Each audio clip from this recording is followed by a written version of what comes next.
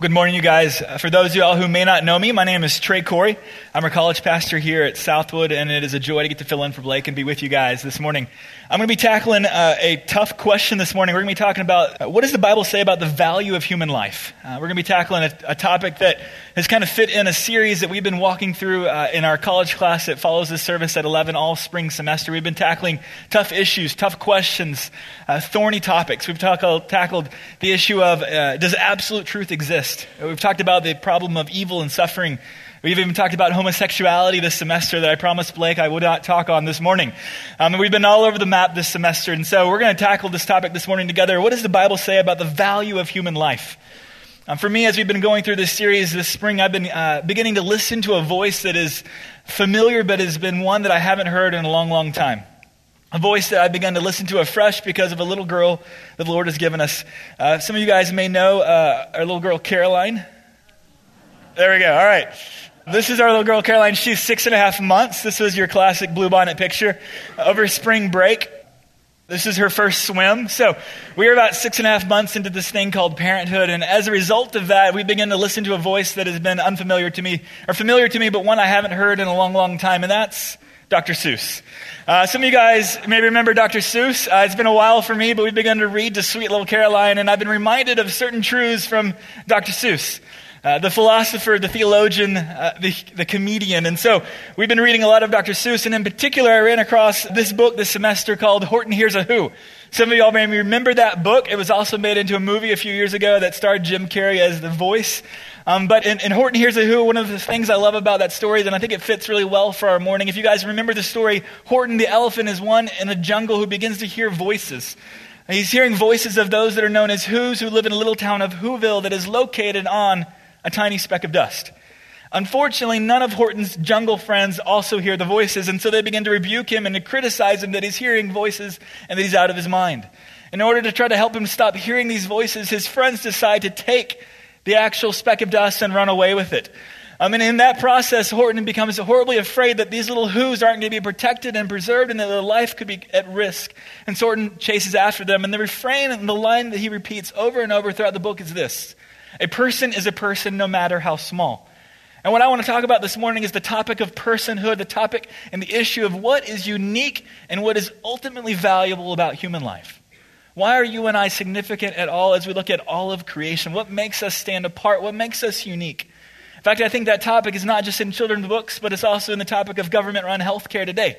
The discussion and the issue that's running and that's at the undercurrent of a lot of the debate going on is this: that if at some point government is going to decide who gets health care and who doesn't, on what basis will they make choices? What is the value system that government has that will determine how they choose and who gets health care and who doesn't? It's also at the core of the debate between in abortion and in euthanasia. And in a much more lighthearted manner, it's also at core of the issue of a sporting event that happened this weekend. A sporting event that for me is one of my most favorite of the entire sports calendar year, but for many is overlooked, if not seen as horrible. Something known as the NFL Draft. Now, for me, the NFL Draft is a holy weekend in our home, a weekend set apart for uncommon usage. Nothing goes on to the calendar because for now, 3 days, Thursday night, Friday night, and all of Saturday, most of Saturday, I was glued to the NFL Draft. Now, some of y'all may not be as attuned or interested in the NFL Draft as I, but I absolutely love it. And in the NFL Draft, what you have happening every single year is this: you have people who are paid thousands of dollars to make judgment decisions on who is most valuable for an organization, for a football team. And so you have scouting combines, you have scouts who are paid thousands of dollars to make and help make decisions on athletes who will get paid millions and millions of dollars. It's a gigantic industry. In fact, there's so much interest in the NFL Draft that over, I think, maybe 23 million people watched this event this weekend. But at the core of that event, you have men and women who are making distinctions and judgments about who is most valuable and who is deserving of most honor and most money, all right? And in that, what you have making decisions is based on height, based on weight, based on jumping ability, based on speed, based on essentially capacity. What can an athlete do? What is his capability? And because of that, he's granted more or less honor. He's drafted earlier than later. And in many regards, I think it's the same issue that we look at this morning. How do you and I determine who is valuable and who is worthy of honor or not? Who gets more, who gets less? In fact, I'd argue for many of us, it's not just in children's books, it's not just in the NFL Draft, it's not just in the issue and the debate of abortion and euthanasia, but it's also at the core to one of the questions that you and I ask and wrestle with every single day of our lives. Are you and I valuable? Are you and I unique and significant in God's eyes, or for the most part, even in our own eyes? And we have all different kinds of ways of answering that question.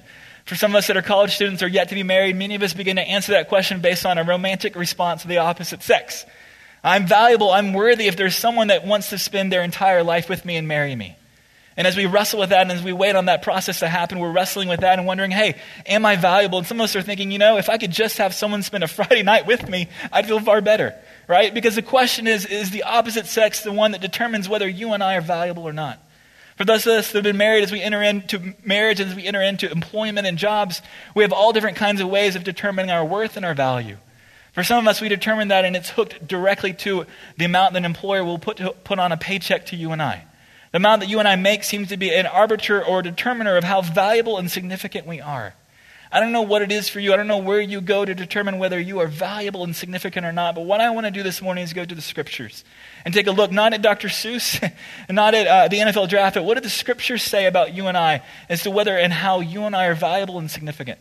We're going to be all over the Scriptures this morning, and so you can turn in your Bible if you want, but most of the verses we'll look at this morning will be up on the slides for you as we kind of run through Genesis, even all the way to Revelation this morning. So buckle up, hang with me, here we go, all right? So this morning, first I want to start out and say that I think God values all of humanity, and here's why I'd say that. I'm going to start you guys off at the beginning, back in Genesis in the garden. Genesis chapter 1, verse 26 and 27, we find this. Then God said, let us make man in our image according to our likeness, and let them rule over the fish of the sea and over the birds of the sky, and over the cattle and over all the earth, and over every creeping thing that creeps on the earth. It's kind of creepy. And God created man in his own image. In the image of God, he created him male and female. Genesis chapter 1, we find God has created humanity in his image. I'm going to argue this morning that the fact that we've been created in his image is what makes you and I distinct, unique in all of creation, and what makes us valuable and significant. But I'd argue that in some regards, this phrase, created in his image, is a phrase that you and I use all the time, but I think in some regards, you and I have no idea what it means. If I had to pin you down and say, really, what does it mean that you and I have been created in the image of God? How would you answer that? In many regards, it kind of reminds me of AP English for me. I'm a math and science guy. I'm not exactly using engineering right now, but I was a huge kind of math science guy, and so English for me in high school was brutal. I hated it, all right? Writing papers was a torturous process that took hours and sometimes even a little bit of tears, all right? And so for me, by the time I finally got to the end of a paper, especially for AP English, I had one last step that I would do. Over every sixth or seventh word, I'd take my cursor and I'd right-click over each sixth or seventh word, and I'd pull up the thesaurus and I would upgrade my vocabulary. This is advanced placement English, and so I would, for every sixth or seventh word, end up ramping up my vocabulary for my paper. Why? It's advanced placement English. I got to sound good, right? But the problem was this. Every sixth or seventh word ended up having a word or a phrase that I actually didn't know what it meant, nor did I really know how to use it, all right? And so by about the second or third paper, my teacher finally said, hey, Trey, why don't you come in? I'd like to talk to you real quick. Put the 3 papers in front of me and goes, I know what you're doing. I began to sweat, and I began to get really worried. He goes, I know you're using your thesaurus a little too much, all right? Don't use words that you're not sure of. But I think in some ways in the theological circle, we do that quite often. There's all kinds of words that we use, but we may not even have a real clear sense of what in the world they mean.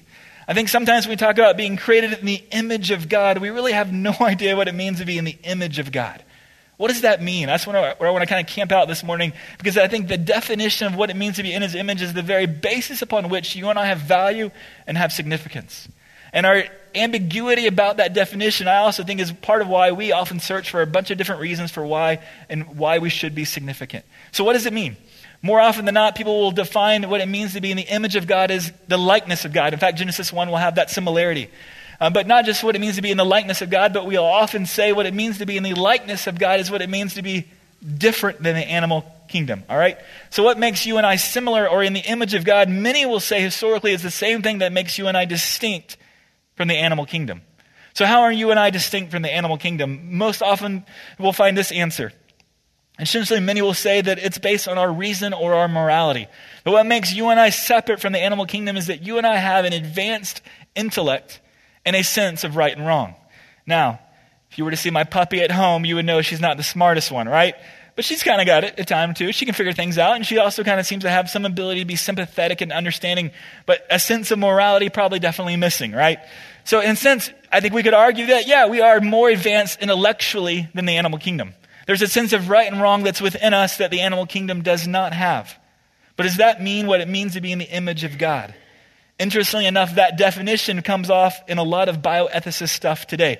I'll give you guys a quote from ethicist named Peter Singer. He says this: "The fact that a being is a human being in the sense of a member of the species Homo sapiens is not relevant to the wrongness of killing it. It is rather characteristics like rationality, autonomy, and self-consciousness that make a difference." Notice what this bioethicist is saying. That what makes you and I significant in creation is not if you are part of the species Homo sapiens. What makes you and I distinct and unique and valuable is whether you and I have self-autonomy, self-consciousness, and rationality. And the more that we have of those, the more that we are valuable and significant. And in fact, if one of the species Homo sapiens does not have those, then it is not unjustifiable to kill it. And so you have a huge issue here, I think, not just in the bioethical realm, but even within the church, when we define being in the image of God as something relating to some kind of capacity, whether based on rationale or based on a sense of a moral compass. What you're doing in many regards, I think, is disregarding a whole portion of humanity that is in some sense, maybe because of biological or because of genetic issues, in a sense with a limited capacity. Those with a limited capacity physically, emotionally, mentally, psychologically, are they any less valuable and significant than those that have full capacities? NFL Draft would say yes. Those that have expanded capacities are more valuable, but I want to argue to you that I don't think that's what the image of God means for you and I. To be in the image of God does not mean relating to anything based on capacity, because there are so many within the human species that have diminished capacities, and they are still in the image of God, and they are still glorious, and they are still valuable. So if it's not based on reason and morality, then what is it based on? Some will argue, secondly, that it's based on a relationship ability that you and I have in life. They'll go back to Genesis 1 and they'll read, "Let us make man in our image according to our likeness." And so you have in Genesis 1 the Trinitarian Godhead talking amongst itself and deciding to create humanity. And what they're saying as they talk amongst themselves, some will argue that what it means to be in the image of God is relating to an ability to have relationship. And so the Trinity Godhead is a relational one. You have Father, Son, and Spirit. And as they relate, so they create humanity to relate, not just to God, but to each other. And so in our relational capacity, we are, in a sense, in the image of God. I'd argue in some regards, again, you have even within the animal kingdom in a relational capacity of fish, schools of fish, all different kinds of things, even in organisms that relate to relational capacity. And I'd argue again that that is actually not what it means to be in the image of God. In fact, I think that is an effect of being in the image of God. Because you and I have been created in the image of God, you and I can have relationship with God and relationship to one another. But that is an effect of a cause that we still have yet to identify.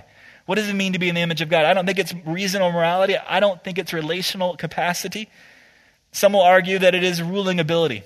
Back in Genesis 1, every time we see God creating man in his image and those creational decrees, the very next thing you see is commands regarding man's role or responsibility over the earth to rule on behalf of God.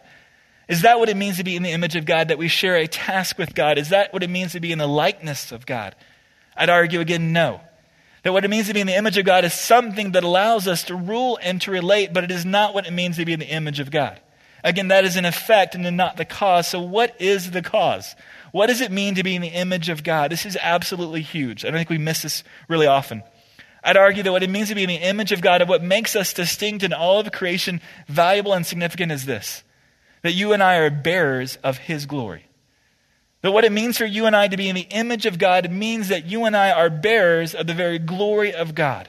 That we are, in a sense, representatives. We can display and put on, show the very glory of God in a way that the rest of creation cannot. That's what it means for you and I to be distinct, for you and I to be unique and special and set apart. Where do we get this idea? Let me kind of walk you through a few passages. Revelation chapter 21. "And the city has no need of the sun or of the moon to shine on it, for the glory of God has illumined it, and its lamp is the Lamb."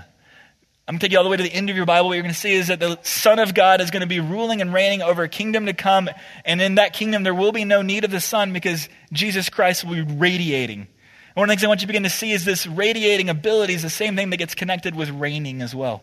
Not just Revelation 21, but we'll also see in Genesis 1, verse 16 this: God made the two great lights to govern the day and the lesser light to govern the night. He also made the stars also.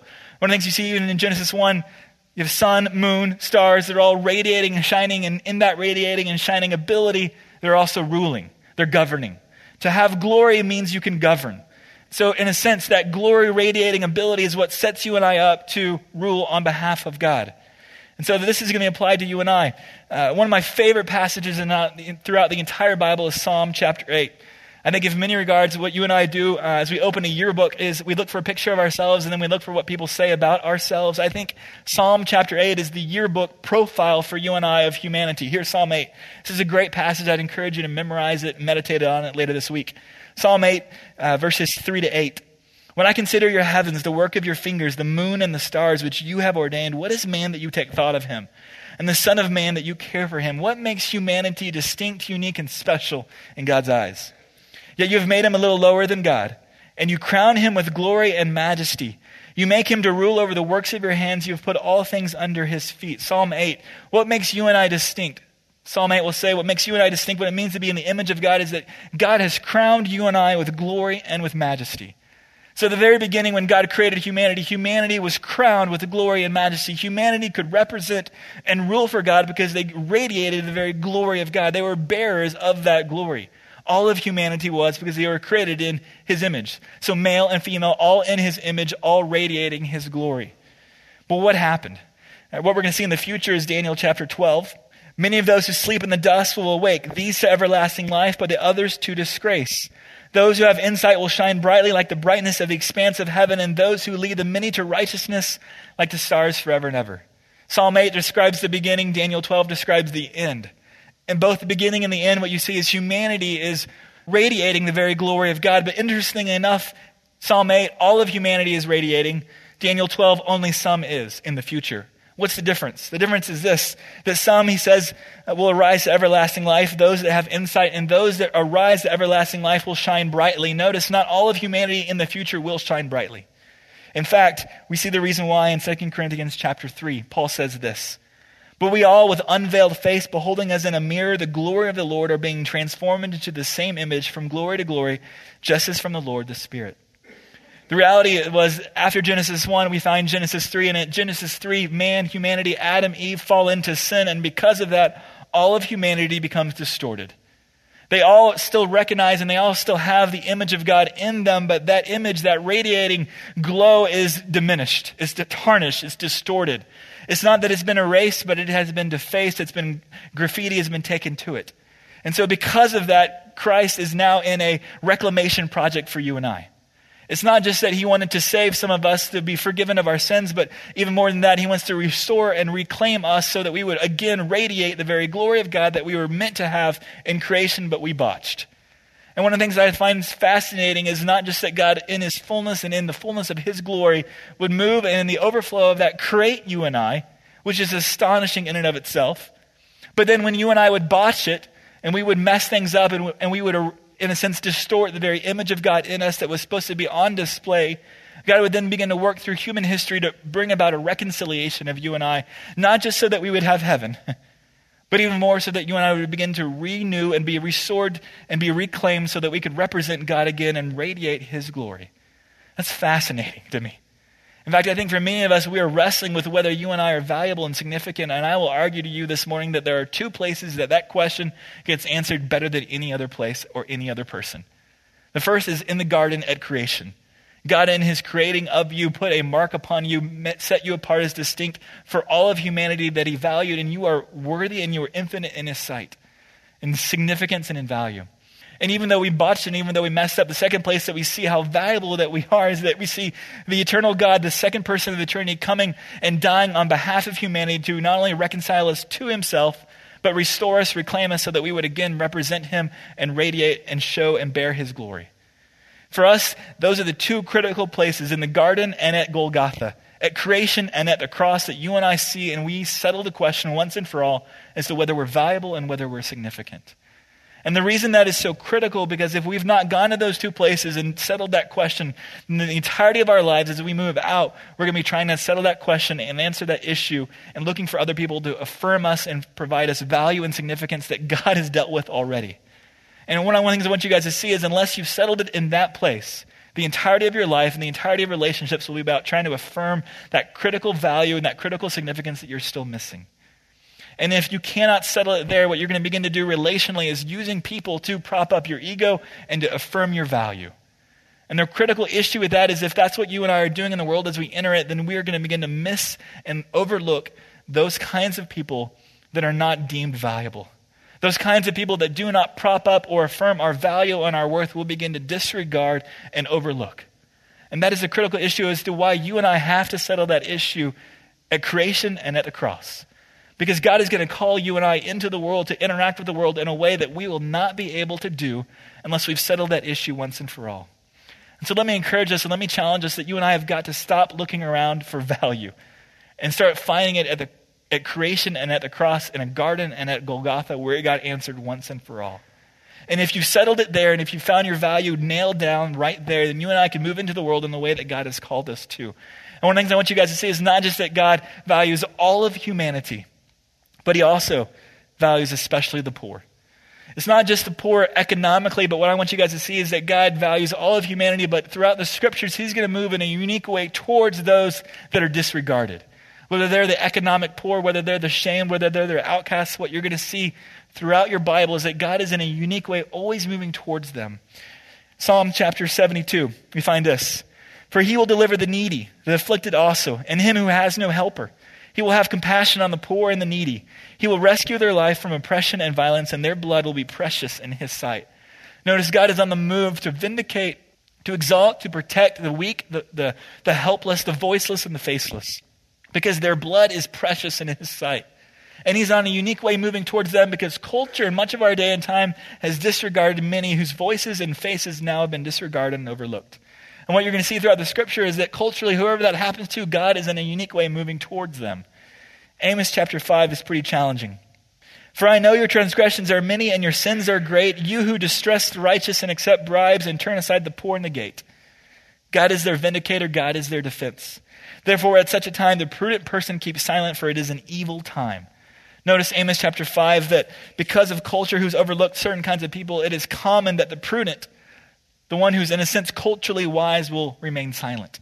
And so there's a voice, there is a face of those that are helpless, undefensible, who's remaining silent and unprotected, and God is moving towards them, but he's not just moving towards them, but he's calling you and I to move with him.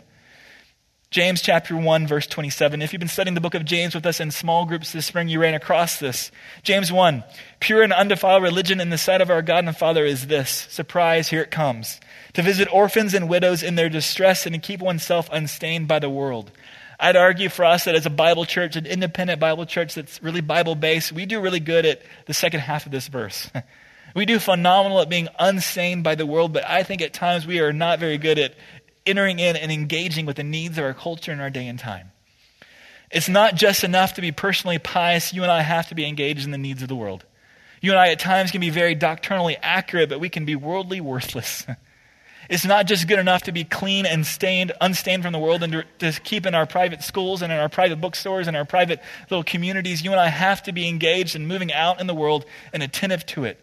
I think there are times that we can be so heavenly minded that we are no earthly good. And I think James is going to put those two challenges before us and really call us to a balance to be not just personally pious, but worldly relevant. Not only just catching the needs that God has called us to personally, but also hearing the needs of our day and time and responding with the love of Christ to them. And so, why don't we do it though? Why is that so hard for us? Why do we at times overlook them? Psalm 82 will tell us this. How long will you judge unjustly and show partiality to the wicked? Vindicate the weak and the fatherless. Do justice to the afflicted and destitute. Rescue the weak and the needy. Deliver them out of the hand of the wicked. Psalmist will say that in a sense you and I overlook them because you and I judge unjustly. There's not just something that is innocently and objectively wrong in our judgment values, but there's something that is not just externally wrong, but internally wicked in those distinctions that we make. In fact, James will say it like this, James chapter 2, verse 4. Have you not made distinctions among yourselves and become judges with evil motives? Honestly, as we've kind of walked through this semester and walked through tough questions in our college class, I will tell you that this issue has hit me between the eyes and come right at me in a way no other issue has this entire semester. I have a value system by the way that I see people and the way that I respond to the world that is incredibly off. And it's not just off in a very innocent way, but it's off in a very evil way. There's something within me that moves and values certain kinds of people and overlooks others. How do we do that, and why do we do that? Honestly, I'm going to give you guys, in a sense, 4 examples for why and how I think you and I value wrongly, all right? There's, I think, 4 different ways that I think you and I have a judgment system that's off-based, all right? That we're going to grant honor to certain kinds of people, and we're going to grant dishonor or overlook other kinds of people. And what are the distinctions? What are the determining factors? I'm going to give you guys 4 and kind of walk through them individually, all right? First, I think you and I value those that have coin. And what I mean by coin is not necessarily just fiscal ability or capacity, all right? I think you and I have a sense in which you and I will often move towards and value those that have influence. Maybe that's financial influence. Maybe that's political influence. I don't know what kind of influence it may be, but you and I have a bent, a tendency to move towards those that can influence and, in a sense, build up our value and help us, all right? In fact, I think what's interesting in James chapter 2 is right after he says to his audience that you judge unjustly, his first example that he goes, hey, why is it when someone comes into your church that the rich person gets a great seat, he gets a great greeting, and he's praised and he's welcomed? But why is it the poor person comes in and he's disregarded, overlooked, and maybe even doesn't get a seat? In a sense, that's the first half of James chapter 2, because there's a tendency in all of us that judges and places honor on those that have, in a sense, the ability to influence. I think for us, even as a church that values and has a mission statement, raising up next generation leaders to reach our world for Christ, I think we have a value system and a call that is appropriate in what God has led us to. But I think at times it can for us as a church, and it can for us even as individuals, lead to an overlooking of those that are not strategic, an overlooking of those that maybe aren't leaders. I walk into a room and I look for the person that's strategic, that's an influencer, but maybe I fail to see the least of these.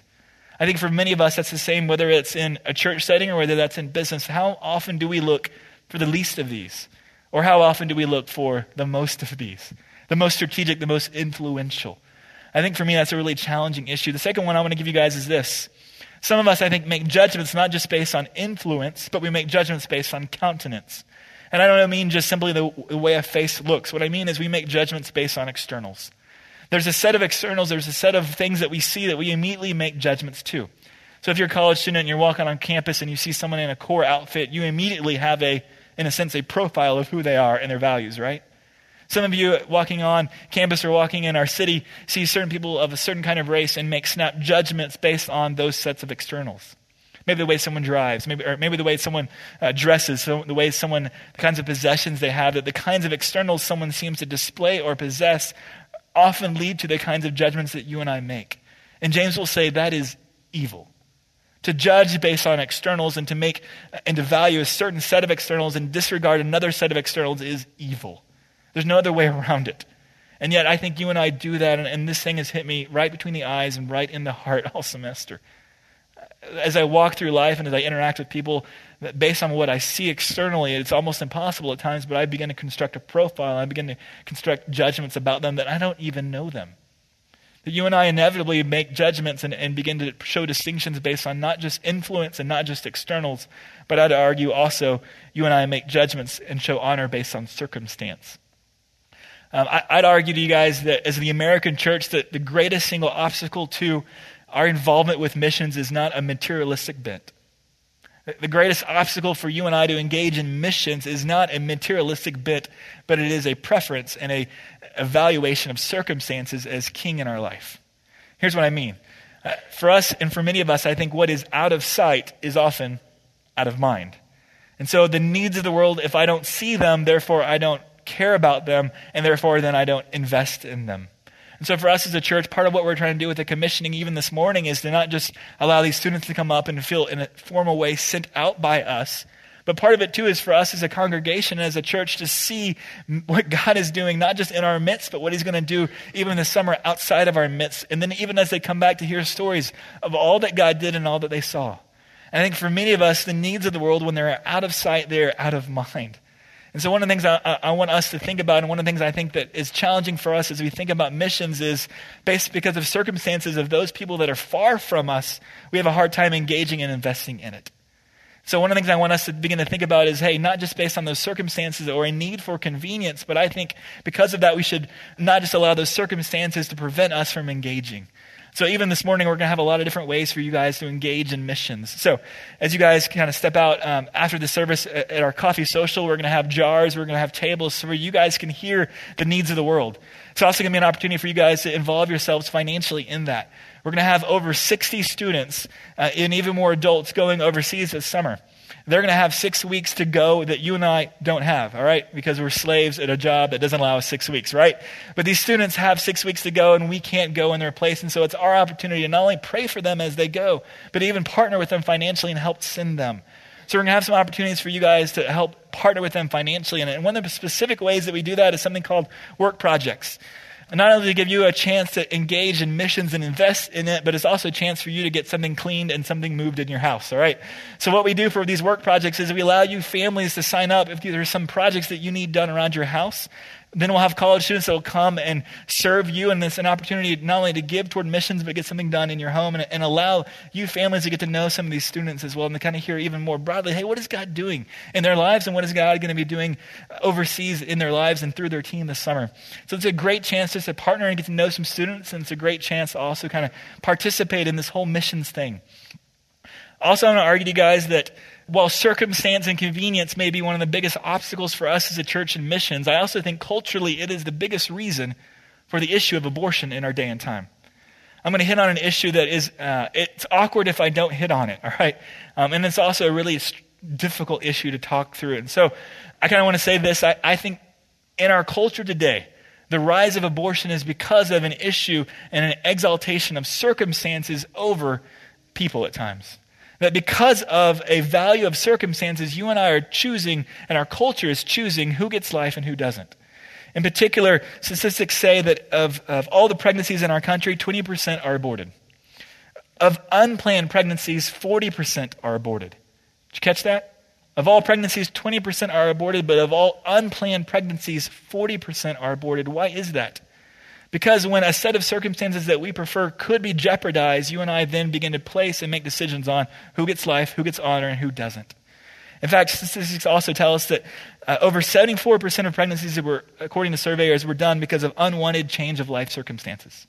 38% were done because of families and couples who felt like they were done with kids and were done having kids, and therefore because of that circumstantial reason, they chose who got life and who didn't.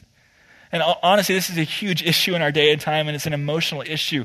But I think statistics are showing that there is a reason, and the reason that we're choosing who's getting life and who's getting honor and shame is not just in missions, but it's also in abortion based on circumstance and on convenience. I'm going to give you guys a quote from John Piper, and he says this: "Our modern and secular God-dethroning culture has endowed the will, the want of a mother not just with sovereignty over her child, but with something vastly greater.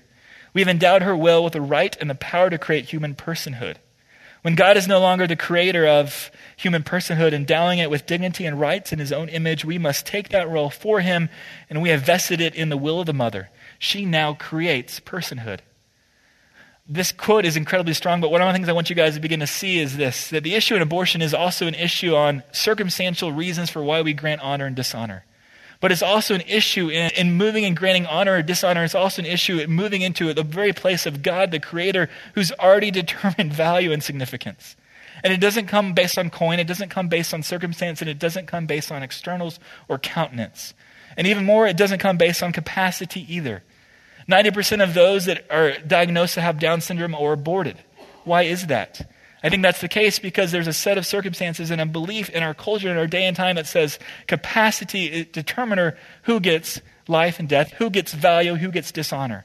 It happens in an NFL draft, and it happens every day in our life. What is and how is it that you and I determine who is valuable, who is significant, and who is worthy of honor? I want to argue, guys, this morning it's not based on capacity. Because if it's based on capacity, it's the reason why the elderly in our culture often are dismissed and overlooked. It's the reason why the poor are overlooked. It's the reason why the unborn are overlooked. That those are all faulty measures for why and how human life is significant. And yet, you and I do those all the time and every day in different kinds of ways. And so if that's all the case, then how do you and I begin to respond? What is our response, and how do we begin to move in this culture in this day and time?